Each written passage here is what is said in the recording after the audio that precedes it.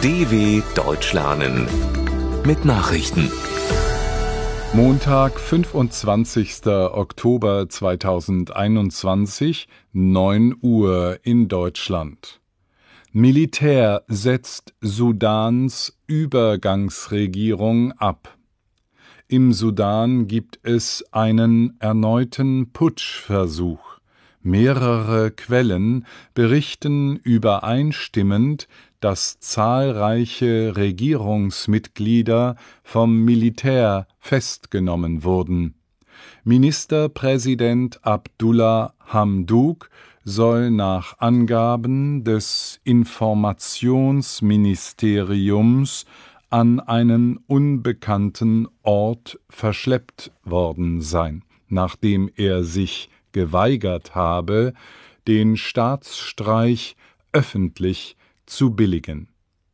Hamdok stand seit dem Sturz von Omar al-Baschir im Jahr 2019 an der Spitze einer aus Militärs und Zivilisten zusammengesetzten Regierung, in der es in den vergangenen Wochen zunehmend zu Spannungen kam.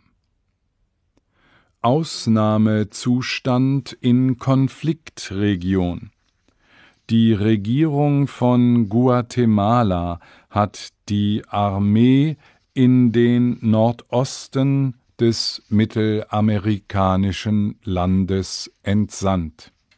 Zudem wurde in dem Departement Izabal der Ausnahmezustand ausgerufen. Grund sind Ausschreitungen zwischen Demonstranten und Polizei wegen eines Minenprojekts einer Schweizer Bergbaufirma. Am Wochenende waren bei Protesten 4 Polizisten angeschossen worden. Laut Presseberichten wurden mehrere Bewohner einer Siedlung durch Tränengas verletzt. Umstritten ist, welche Arbeiten die Schweizer Firma nach einem höchstrichterlichen Betriebsstopp in Nordost-Guatemala noch durchführen darf. UN-Klimachefin macht sich große Sorgen. Vor Beginn der Weltklimakonferenz in Glasgow Ende der Woche haben die Vereinten Nationen vor einem Scheitern des Treffens gewarnt.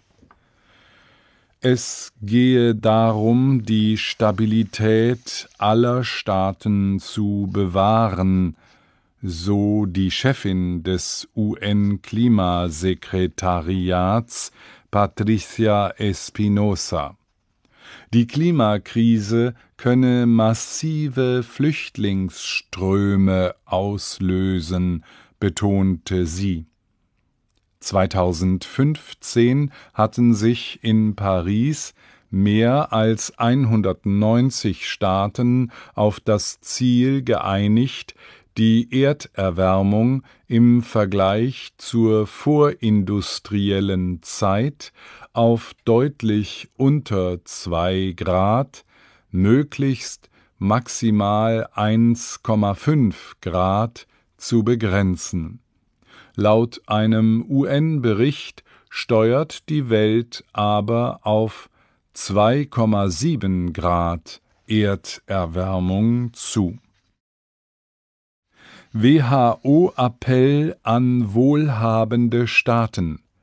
Die Weltgesundheitsorganisation hat Deutschland und andere Staaten aufgerufen, bedürftigeren Ländern bei Corona-Impfstofflieferungen den Vortritt zu lassen. Bei der Gesundheitskonferenz World Health Summit in Berlin erinnerte WHO-Chef Tedros Adhanom Ghebreyesus an das Ziel seiner Organisation, wonach bis Jahresende mindestens 40% der Menschen in jedem Land geimpft sein sollten. Kein Staat könne die Pandemie isoliert vom Rest der Welt beenden, mahnte Tedros. Man wisse von fast 50.000 registrierten Corona-Todesfällen pro Woche. Damit sei die Pandemie noch lange nicht vorbei.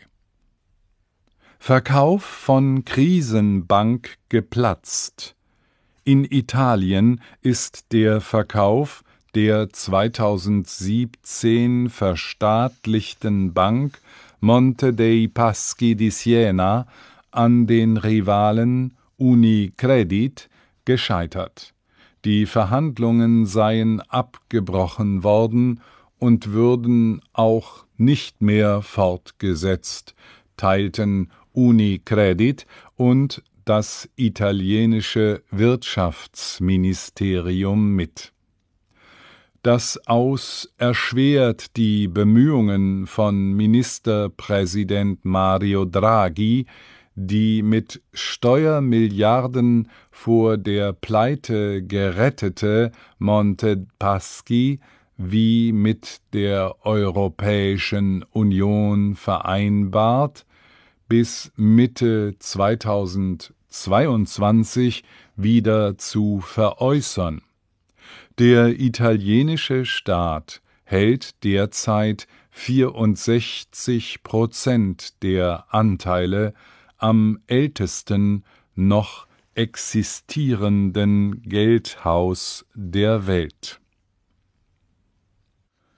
Usbekischer Präsident vor Wahlsieg.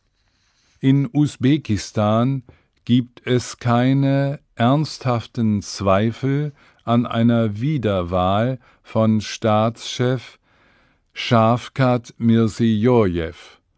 Seine wenig bekannten Mitbewerber aus regierungsnahen Parteien galten bei der Präsidentenwahl vom Sonntag als chancenlos.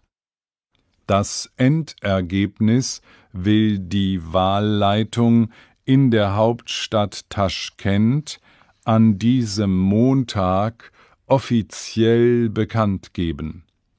Oppositionelle Kandidaten waren in der autoritär regierten Ex-Sowjetrepublik in Zentralasien nicht zur Wahl zugelassen worden.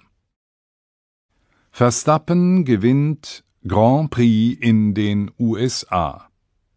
Zur Formel 1. Mit einem Sieg in Texas hat WM-Spitzenreiter Max Verstappen seinen Vorsprung auf Rekordweltmeister Lewis Hamilton weiter ausgebaut.